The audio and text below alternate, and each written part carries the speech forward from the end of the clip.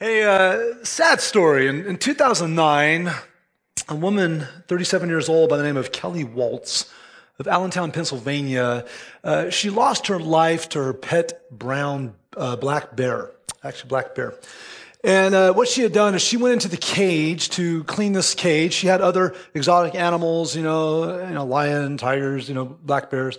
And she went into the cage to clean it and feed it. And she was feeding this thing dog food. And she turned her back on the bear, and it attacked her, and it mauled her to death. And her mistake was that she got too comfortable with this bear. And she let down her guard and forgot that this was a wild animal, not really a domesticated pet. And she forgot that the bear's authentic nature was that of an untamed creature. And she let herself lose an appropriate fear of it and respect for it, and it cost her her life. And it's a sad story. Here's another sad reality and scary thing. We tend to do the same thing when it comes to God. We get too comfortable with God. He becomes an idea. He becomes a topic of conversation. He becomes a religion to follow. He becomes the big man upstairs. He becomes the do-gooding grandfather in the sky that's just there to give us what we want. He becomes the God of our own making or our own ideology instead of who he really is. And we make him this domesticated deity rather than the untamable, holy creator, maintainer of all things, who's righteous and who's powerful and who has both love and justice flowing from his nature.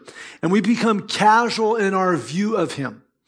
And then all of a sudden it's days and days and days that go by that we don't think about the Lord. Days and days and days that go by. We don't talk to the Lord. We don't spend time with the Lord. And the more distance that we put between us and the Lord, the easier it is for us to sin. And then we start to get comfortable with our sin.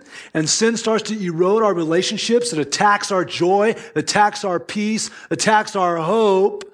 And eventually our fear of God is mauled by where we find ourselves in relation to viewing our sin, and we're no longer living in a spiritually authentic way with the Lord, and we no longer have a fear of the Lord.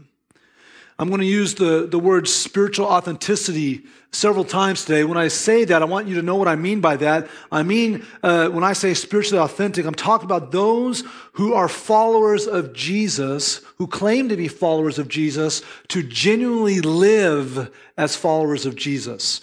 We're not talking about just a Christian image. We're talking about a Christian identity, that we know the Lord, love the Lord, and follow him authentically. Because God's purposes are fulfilled through these spiritually authentic people, and those spiritually authentic people will have a healthy fear of God. When we tend to spiritually doze off and we forget that God is a holy God, he tends to shock us awake every now and then with the reality of who he is, so that we can get back to a place of spiritual authenticity and live with a fear of him, an appropriate fear of him. And that's exactly the case of the passage we're going to look at today in Acts chapter 5. And I invite you to turn in your Bibles right now with me to Acts chapter 5. This is one of the most bizarre, shocking, troubling, and thought-provoking passages in the Bible. It's where a man named Ananias and his wife Sapphira, members in the brand new first century church, forget to live with the appropriate fear of God, and they slip into a place of spiritual inauthenticity, and God makes an example of them. And so turn with me to the book of Acts chapter 5 as we continue in our series called Empowered through the book of Acts. And we're just going to look at these first 16 verses in Acts chapter 5. I'm going to just teach through them, stopping at moments and unpacking some of what we see. Acts chapter 5 verse 1 says this, "But a man named Ananias with his wife Sapphira sold a piece of property. And with his wife's knowledge, he kept back for himself some of the proceeds and brought only a part of it and laid it at the apostles' feet. But Peter said, 'Ananias, why has Satan filled your heart to lie to the Holy Spirit and to keep back for yourself part of the proceeds of the land? While it remained unsold, did it not remain your own? And after it was sold, was it not at your disposal? Why is it that you have contrived this deed in your heart? You have not lied to man, but to God. Just a little reminder of the context of what has taken place leading up to this moment. As you read through the first 4 chapters of the book of Acts, you see the early church being established. And you see, a spirit of love and a spirit of unity and a spirit of generosity flowing through the church. And people are selling their stuff and bringing it together and giving to those who have need. As you look at the end of chapter 4, a specific man was mentioned, Barnabas. This man Barnabas sold his field and he brought it and laid it at the feet of the apostles. And he was known as the son of encouragement and obviously made a great impression and people knew about it. And he did that authentically. He just wanted to make a difference. He wanted to contribute. So when Ananias came to Peter, we don't know exactly how Peter knew that Ananias was lying. Really, ultimately, we land on the fact that it was probably a supernatural revealing through the power of the Holy Spirit. We don't think that Peter pulled up his laptop and looked at Zillow and tried to, see what, Ananias sold the property for. The Holy Spirit let Peter know somehow. And so the issue that Peter was bringing with Ananias is that he wasn't bringing his gifts with pure motives. He was trying to look spiritual, but he wasn't trying to be spiritual. And so he and Sapphira became more interested in appearance than reality. They became more interested in the image of looking generous. Maybe after seeing what happened with Barnabas, they thought, well, man, we want to be looked at like that. And so let's do the same thing, but we'll hold back the money. Whatever it was, they devised this plan to look good in the eyes of others, to get notoriety, or maybe there was just greed in the mix, or whatever it was. But that's interesting because the property was theirs, the money was theirs. There was no mandate to sell your stuff and bring everything. They could have sold the property and said, "Hey, we sold property. Here's half of it." But they twisted it, and they pretended to bring a whole offering when in reality it was only parts. Last week we saw that the apostles Peter and John were bold in their speaking, and this week we see that Ananias and Sapphira were bold in their sin.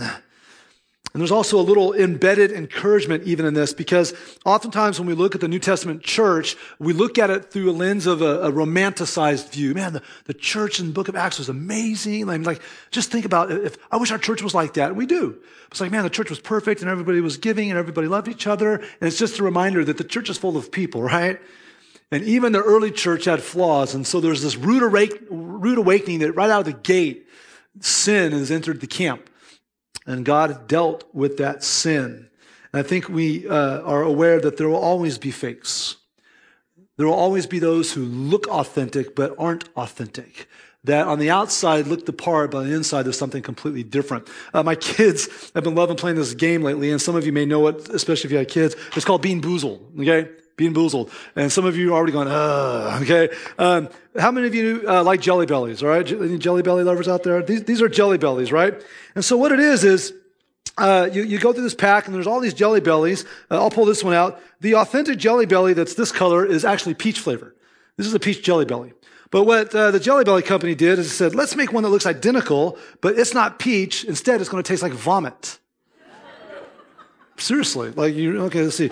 We've got peach or vomit. The black one is either licorice or skunk spray.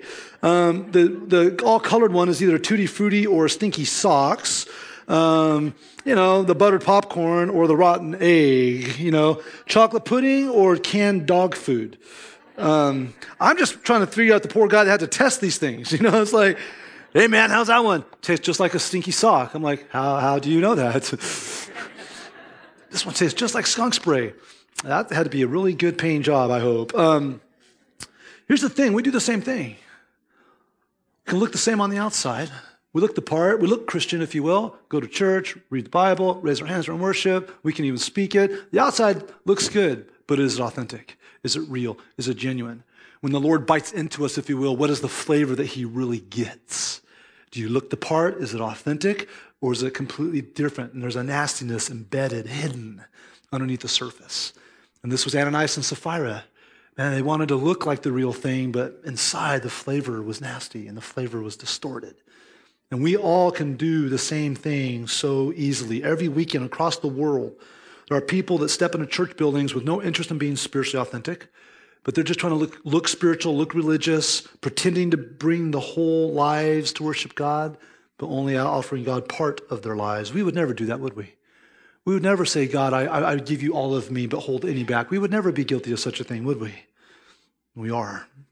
And so we see that Ananias lied to himself. He deceived himself to think that he could trick God and that he can get away with a sin undetected. But God knows our deepest thoughts. God sorts truth from falsehood. You know, in Psalm 44:21, it reminds us, for he knows the secrets of the heart. Jesus said in Matthew 10:26, nothing is covered that will not be revealed or hidden that will not be known. And those are sobering verses, and there's many, many like those in God's word. And we're reminded that God loves to use spiritually authentic people to fulfill his purposes, but those spiritually authentic people are going to live with a healthy, real fear of God in their lives. And Ananias and Sapphira put themselves in a place where they got too comfortable and they lost that fear. Look what happens as we continue on in Acts chapter 5. Acts 5:5. When Ananias heard these words, he fell down and breathed his last. And great fear came upon all who heard it. The young man rose and wrapped him up and carried him out to be buried. After an interval of about 3 hours, his wife came in, not knowing what happened. And Peter said to her, tell me whether you sold the land for so much. And she said, yes, for so much. But Peter said to her, how is it that you have agreed together to test the Spirit of the Lord? Behold, the feet of those who have buried your husband are at the door, and they will carry you out. Immediately she fell down at his feet and breathed her last. And when the young men came in, they found her dead. And they carried her out and buried her beside her husband. And great fear came upon the whole church and upon all who heard of these things. Now many signs and wonders were regularly done among the people by the hands of the apostles. And they were all together in Solomon's portico. That's that porch we talked about a few weeks ago. None of the rest dared join them, but the people held them in high regard, or high esteem, You look at the situation and go, God killed Ananias and Sapphira. This is one of those passages that, we just love to preach. Hey, welcome to church, by the way. These people lied and God killed them. All right, have a great week, Was this too harsh of God? Was this too severe? Did God totally overreact in the situation? And here's the thing. Our reaction to reading this, our reaction to hearing this reveals our personal level of fear of God and also reveals our image of who God is. And just reading this and how we interact with that in our spirit. Is God a holy, righteous God or not? Is he offended by sin or not? Or have we turned him into our own domesticated pet? We're so weird. We look at these passages and we give God praise. Look at, man, God's so awesome. Look at the miracles. Like he's healing people and he's doing all these miracles and his supernatural power is doing this and supernatural power is doing all. We love God. And then we have this stark reality that God kills people, and then we criticize, well, I don't know, man. I don't know about this God. I don't know. This is really hard for me to digest. He did something that's kind of negative. If you're familiar with the story of Job, here's the man that God allowed to lose everything. He lost his wealth, his family. He lost his own health. He's sitting on a pile of ashes, scraping sores on his skin. His wife comes to him and says, basically, you're a loser, curse God and die. And he's like, thanks, honey. And then he says something in Job 2:10. He says, shall we receive good from God and not bad? And I think we've convinced ourselves the answer is yes. We should only receive good from God. Who taught us that? Where did that come from? How is that biblical? That we'll be shielded from all negativity and all discomfort. And there's maturity in this. And so we have said, yes, that a God who is benevolent should be a God who is only benevolent. But that's not a biblical reality of who God is. We forget that a healthy and holy fear of God is part of worship. Fear of God deepens worship. You can't separate a fear of God from devotion to God. The reason some of us wander spiritually is we don't fear God. We don't see him for who he really is. We've domesticated him in our mind. When we talk about this word fear, let's talk about that a little bit and clarify it. The word fear, basically, you're going to find two kinds of fear in the Bible. The first fear is the fear of God. The second fear is the fear of everything else. And when you see God's teaching on fear all through Scripture, here's basically what God says. Fear me, but don't fear anything else. All the other stuff you're afraid of, don't be afraid of it. But have a fear of me. And when we look at this word fear in the original language, we understand it's not merely a respect. Some people try to take the fangs out of fear and say, well, when we talk about fear of God, it just means to respect God and to admire him. That's not a robust enough definition. That's not a thorough enough definition. Fear means fear.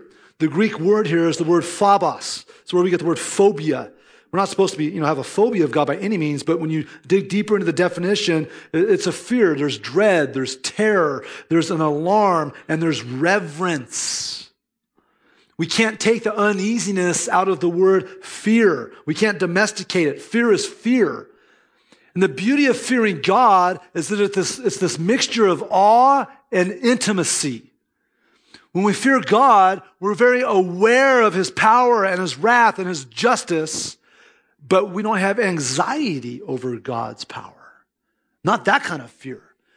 A lot of times, and I do this, we go into our father mode because we see, God is our heavenly Father, the perfect Father, the one who never abuses, never misuses his authority, even here when this is holy, righteous judgment.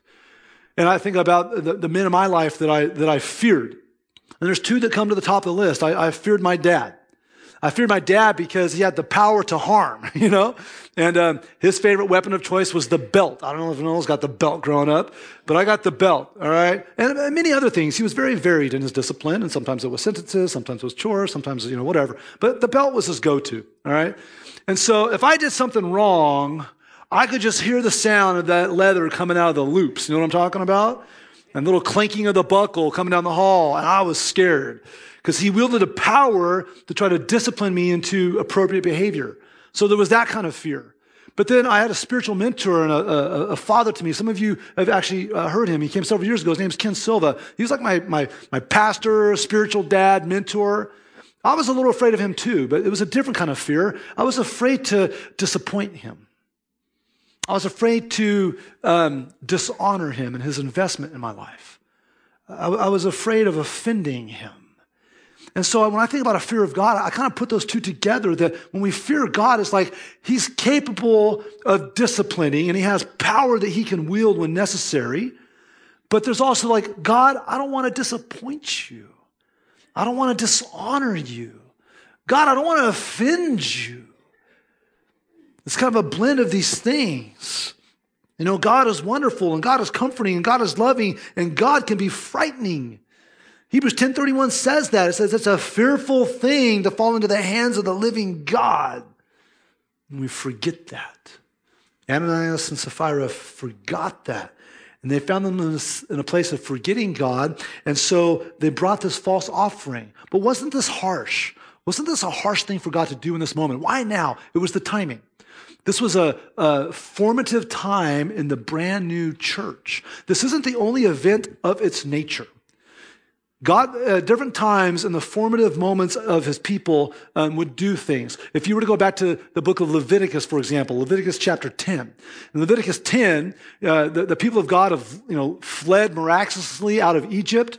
They've been wandering in the wilderness. They just came off of the mount with the law, and now God has given them instructions to build a temporary, immobile temple, a tabernacle. And God said, I'm going to allow my presence to dwell there. So the presence of God was in the Holy of Holies of the tabernacle. And he gave specific instructions of how the fire and the offerings and all the things should happen. He laid it out.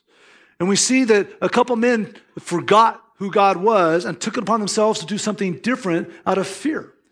Or a lack of fear of God. And so we see here that two boys, the sons of Aaron, who was a high priest, if you look at Leviticus 10, verses 1 through 5, it says, now Nadab and Abihu, the sons of Aaron, each took his censer and put fire in it and laid incense on it and offered it unauthorized before the Lord, which he had not commanded them. And fire came out from before the Lord and consumed them, and they died before the Lord. Then Moses said to Aaron, this is what the Lord has said, among those who are near me, I will be sanctified, and before all the people, I will be glorified. These guys took it upon themselves. They got casual. They got cavalier. They domesticated God in their mindset. We're going to create our own rules, create our own fire. We're going to offer it before the Lord. And in this formative moment, with this brand new tabernacle to establish worship, God says, not going to happen. And he righted the wrong right from the beginning of this new era for the church. We see it again later when David was king of Israel, and the Philistines were subdued, and David moved the capital to Jerusalem. And of course, the Ark of the Covenant was the power and the symbol of God's presence. And so they got the Ark of God, and they were going to move it to the capital where they're going to build a new temple eventually. And you see in 2 Samuel chapter 6, another incident in this formative moment of God's people. It says they carried the Ark of God on a new cart, which, by the way, God had spelled out previously to that. The only way to carry the Ark was through poles. No one's ever to touch it, and only the priests were to carry it. Well, now we see it's on a cart, towed by ox, okay, a couple oxen. And so they carried the Ark of God on a new cart and brought it out of the house of Abinadab, which was on the hill. And Uzzah and Ahio, not Ohio, a little clarification there, the sons of Abinadab were driving the new cart with the Ark of God, and Ahio went before the Ark, and David and all the house of Israel were celebrating before the Lord with songs and lyres and harps and tambourines and castanets and cymbals. This is a big, joyful parade, right? And when they came to the threshing floor of Nacon, Uzzah put his hand on the Ark of God and took hold of it, for the oxen stumbled, and the anger of the Lord was kindled against Uzzah, and God struck him down there because of his error, and he died there beside the Ark of God. Think about it. The ark, representing the power and presence of God, hiding away in this house, now being moved to the capital. You know, Uzzah probably was familiar with it, had seen it before. They put it on a cart. They're walking, and this thing stumbles, and he just reaches out and touches it. And God takes his life. There's moments when God will interrupt our reality and say, don't forget who I am. And don't forget that I'm holy and I'm righteous and I'm capable of wrath. I'm capable of justice just as much as I'm capable of love and grace and mercy and forgiveness. Don't presume my grace. Well, obviously, because of the formative time, great fear came upon you. You go back to Acts chapter 5, verse 5 talks about a great fear came upon people. Acts, in verse 11, it talks about a great fear came over the church. Acts chapter 5, verse 13 talks about no one dared join them, meaning that it doesn't mean that people didn't, because we see multitudes did. What it means is don't just sign up thinking you're going to fake it. If you say you're going to follow Jesus, you better be all in. That's what was going on. People realized this was not something you played with to identify as a follower of Christ. I know we sit here and we're not near that apostolic age and the uniqueness of that age, and we look at the hypocrisy that exists now. We look at the cavalier attitude of worshiping God that exists now. And it's very easy for us to think that, oh, God's not going to take care of it.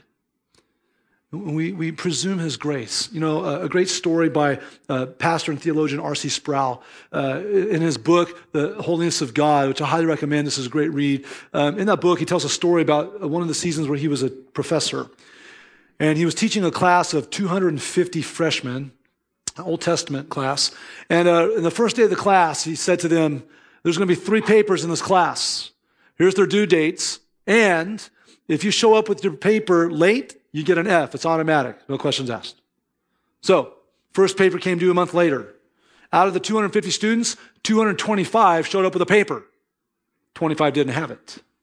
And it was like, oh, you know, Professor Sproul, like, you know, we're still kind of adjusting from high school. This is a lot of work. We weren't really ready. Could we please get an extension? And he graciously gave them 3 more days. So, okay, I'll give you 3 more days.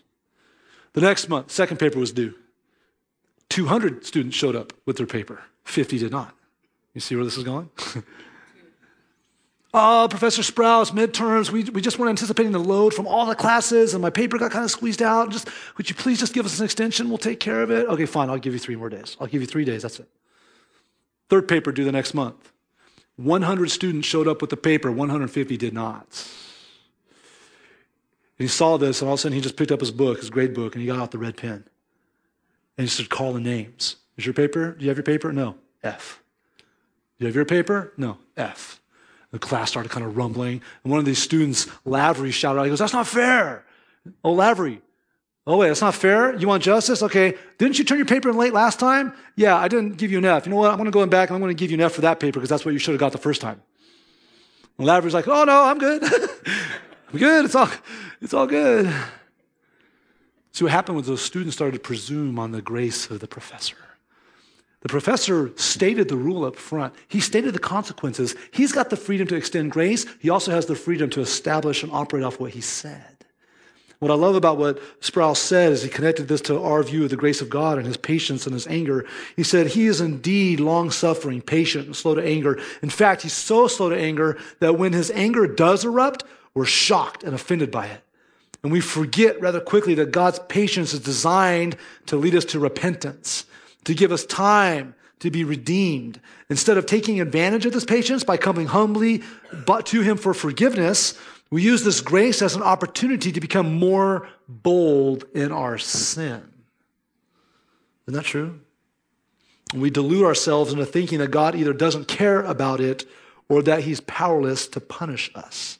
The supreme folly is that we think we will get away with our revolts. He's referencing Romans chapter 2. In Romans chapter 2, God speaks to the Apostle Paul, and he tells us in verses 4 and 5, do you presume on the riches of his kindness and forbearance and patience, not knowing that God's kindness is meant to lead you to repentance? But because of your hard and impenitent heart, you are storing up wrath for yourself on the day of wrath when God's righteous judgment will be revealed. Just let that sink in. We sin every day. We don't see people dying because they told a lie. We don't see people dying every time they sin or mess up or lust or cheat or whatever they're doing. So does God not care? Have we domesticated him in our mind? If you understand this passage, this is what it's saying. God is not ignoring sin.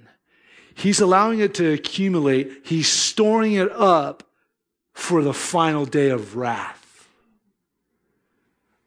I don't know about you, but when I hear that, I get a little bit scared. And for those of us who don't know and don't love Jesus, what that means is all the sins that we're committing with our hard hearts and our shaking of the fist of God, saying God's not there, God doesn't care, God's not going to deal with it. You just got this bank account you're not aware of that's just accumulating this deficit that one day, whether Jesus splits the sky and comes to meet you face to face, or whether you die and go to meet him, one day the bill's going to be put on the table and you got to pay.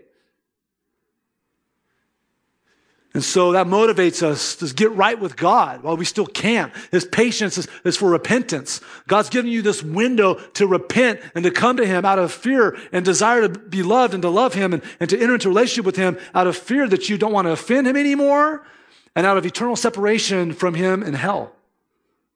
And for those of us who do know Jesus and who do love Jesus, we look at this and we're reminded of the cost of the cross.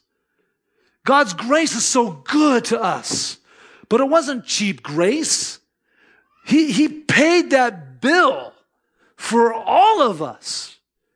And then we just say, thank you, and then we go do what we want to do. That doesn't make any sense. And so it drives us and motivates us to live in obedience and to live out of love and to say, God, we don't want to dishonor the blood that was shed for us. Sin is an abuse of grace. And it just calls us back to a place of being repentant. We come before God on a regular basis saying, God, I know I'm forgiven for this, but I lay this before you. You know, this year we've focused on spiritual growth. Be a disciple and grow other disciples. If we don't have a fear of God, if we're not spiritually authentic, we're not going to grow. And we're sure not going to help anyone else grow. And whatever we try to grow and whatever state we're in, I don't want that fruit. And so we have to keep coming back to this place of fear of God.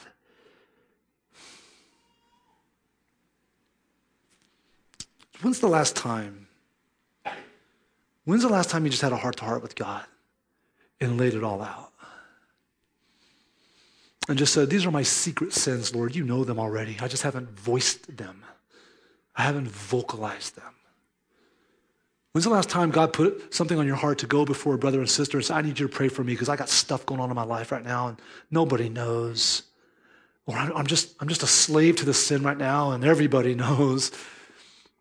I just want to be authentic. I just want to love Jesus with everything I have and fight this with it in the light, to bring it to light. See, God wants to use spiritually authentic people to fulfill his purposes, but those spiritually authentic people will have a healthy fear of God in their lives. You don't separate God's purposes from his holiness and his righteousness and the fear of God. And we see that take place. Look at verses 14 through 16. What happens after the death of Ananias and Sapphira? Verse 14, more than ever, believers were added to the Lord. Let's just stop there. Does that even make sense in our human brains? God takes out two people and more people sign up. That's awesome. And more than ever, believers were added to the Lord, multitudes of both men and women, so that they even carried out the sick into the streets and laid them on cots and mats, that as Peter came by, at least a shadow might fall on some of them. And the people also gathered from the towns around Jerusalem, bringing the sick and those afflicted with unclean spirits, and they were all healed.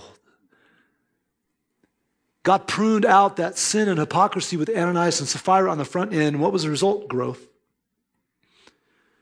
Growth. If you prune out that sin in your life, you'll grow. And the people who you want to help grow will grow because you can invest with authenticity. And God's purposes right here were being fulfilled. Salvation, healings, God's kingdom was growing. It was a beautiful thing. And here's the sad thing. Ananias and Sapphira missed out. They were within this community, and they could have rode this wave. They could have been part of all these things going on and been part of everything that was going on. And because of their sin, and because of their selfishness, because of their hypocrisy, because of being inauthentic, and because of their lack of fear of God, they got taken out and they missed it all. I don't know about you, but it's like, man, I look at what God's doing. I don't want to get taken out. I don't want to be put on the bench. I want to be used for his purposes. I don't want to be taken out early. I want to be like Peter and John and the rest of the disciples, that they saw the mighty hand of God moving and all the beautiful things that were being done, and God got to use them to be part of that. I'm going, that's the win. Not coming to God going, I look like this, but I'm really this. I'm going to tell you that I'm going to give you my all, but I'm really going to hold back part for me. Man, if we don't fear God, we'll do that quick. And we won't be authentic spiritually. Here's what I want to do to just transition to how to apply this to our life. It's always a heavy thing to talk about repentance and sin and fear of God. It's uncomfortable, but shouldn't it be? It should be a good reminder for us that we don't live in a cowering, paranoid fear that God's going to smite us. We live in this awareness that his wrath is real, just as real as his love, and his discipline and justice is just as real as his mercy and grace. And because of his wrath and justice aimed at us, and because of the cross of Christ, where Jesus died on the cross and rose from the grave, shielding us from that, if we believe in Jesus, we just look at his love and mercy and grace and are so much more appreciative of it. But we have to evaluate our life.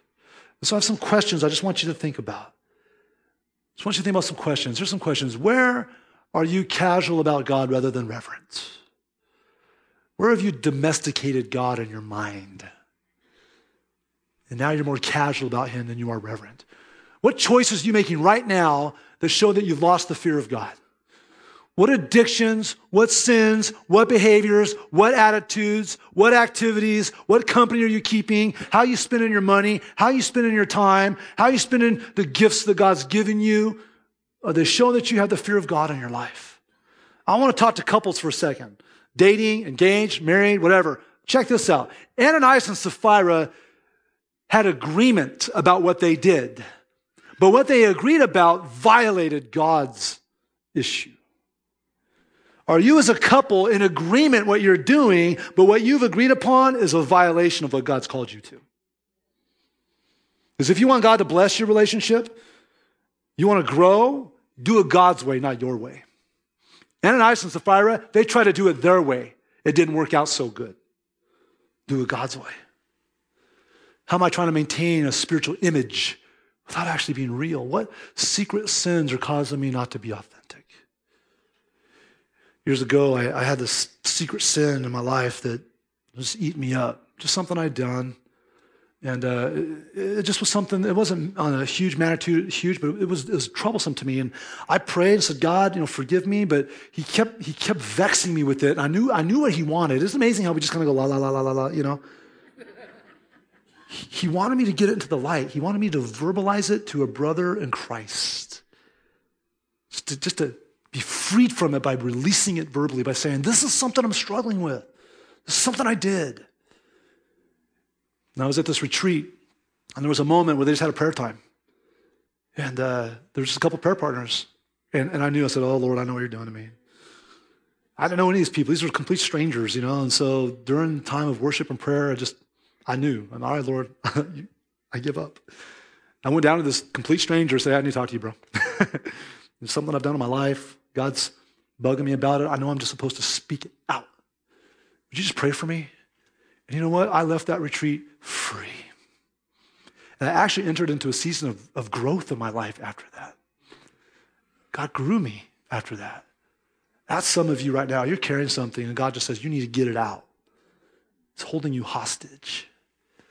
And so here's what I invite you guys to do today as we wrap it up. All of you have a card. Looks like this. This card is between you and God. It's empty. This is an invitation, not obligation. But maybe some of the answers that you would come up with on these questions, maybe you've identified something. Maybe God has identified it in your life. I encourage you to, with courage and with boldness, find a pen next to you, write it down. What is that secret sin? What is that attitude? What is that action? What is it that's keeping you from fearing God, keeping you from being authentic? Write it down, and I'll just fold that up. As we worship, man, I would just hold that, and I would release it today in prayer. We've got baskets out at the foot of the cross. It's Lenten season. It's time as we approach Easter and celebrate the death and resurrection of Jesus that we've just laid things on Christ. So if on your way out, you can just drop those in the basket as just kind of a prayer, as an offering. Lord, this has been holding me back, but as of today, no more. As of today, no more. I'm just dropping it in this basket as a symbol of me wanting to live in more fear of you, more authenticity. Maybe some of you are like, I need to probably get that out in the light. Well, maybe you've got a very strong Christian brother and sister that you need to talk to in the next 60 minutes after this. So I need to talk to you. I need someone to pray for me. I need to get this into the light. We'll have a couple friends back in the prayer cove. They'll be there available. You just walk over to one of them and go, I don't know you, but I just need you to pray for me. Here's what's in my life. And just let them pray for you. I want to be used for God's purposes. I believe you want to be used for God's purposes. We got to be spiritually authentic if that's going to happen. And if we're going to be spiritually authentic, we have to live with the fear of God in our life. Amen? Let's pray. Lord, thank you for the reminder of Ananias and Sapphira. Lord, you hold all things in your hand. Lord, if you choose to take two so that the whole will be stronger, Lord, that's your prerogative. We don't question you. And God, we declare you are holy and you are righteous and you are just. You are God and we are not. So I pray for my brothers and sisters right now, Lord, whatever might be in their life that's an attitude, an action, a sin that's holding them back from growing, that's holding them back from fearing you the way they need to, Lord, out of conviction through the power of your Holy Spirit, would you do a work in their life today? And Lord, for the men and women who might be here or watching that don't know you as Savior, Lord, may this fear of you lead them today to the cross of Jesus. And if that's you today, you need to come to Christ and you just need to say, God, I'm broken, I'm sinful, I don't fear you, I've domesticated you, but today I come to you and I want to follow you. And I believe that Jesus died on the cross for my sin. And I believe he rose from the grave to show victory and power over sin and death. And I believe that right now, and I come to Jesus in faith. God, take our lives, make them yours for your glory, for your kingdom. We ask in Jesus' name. We all said, amen.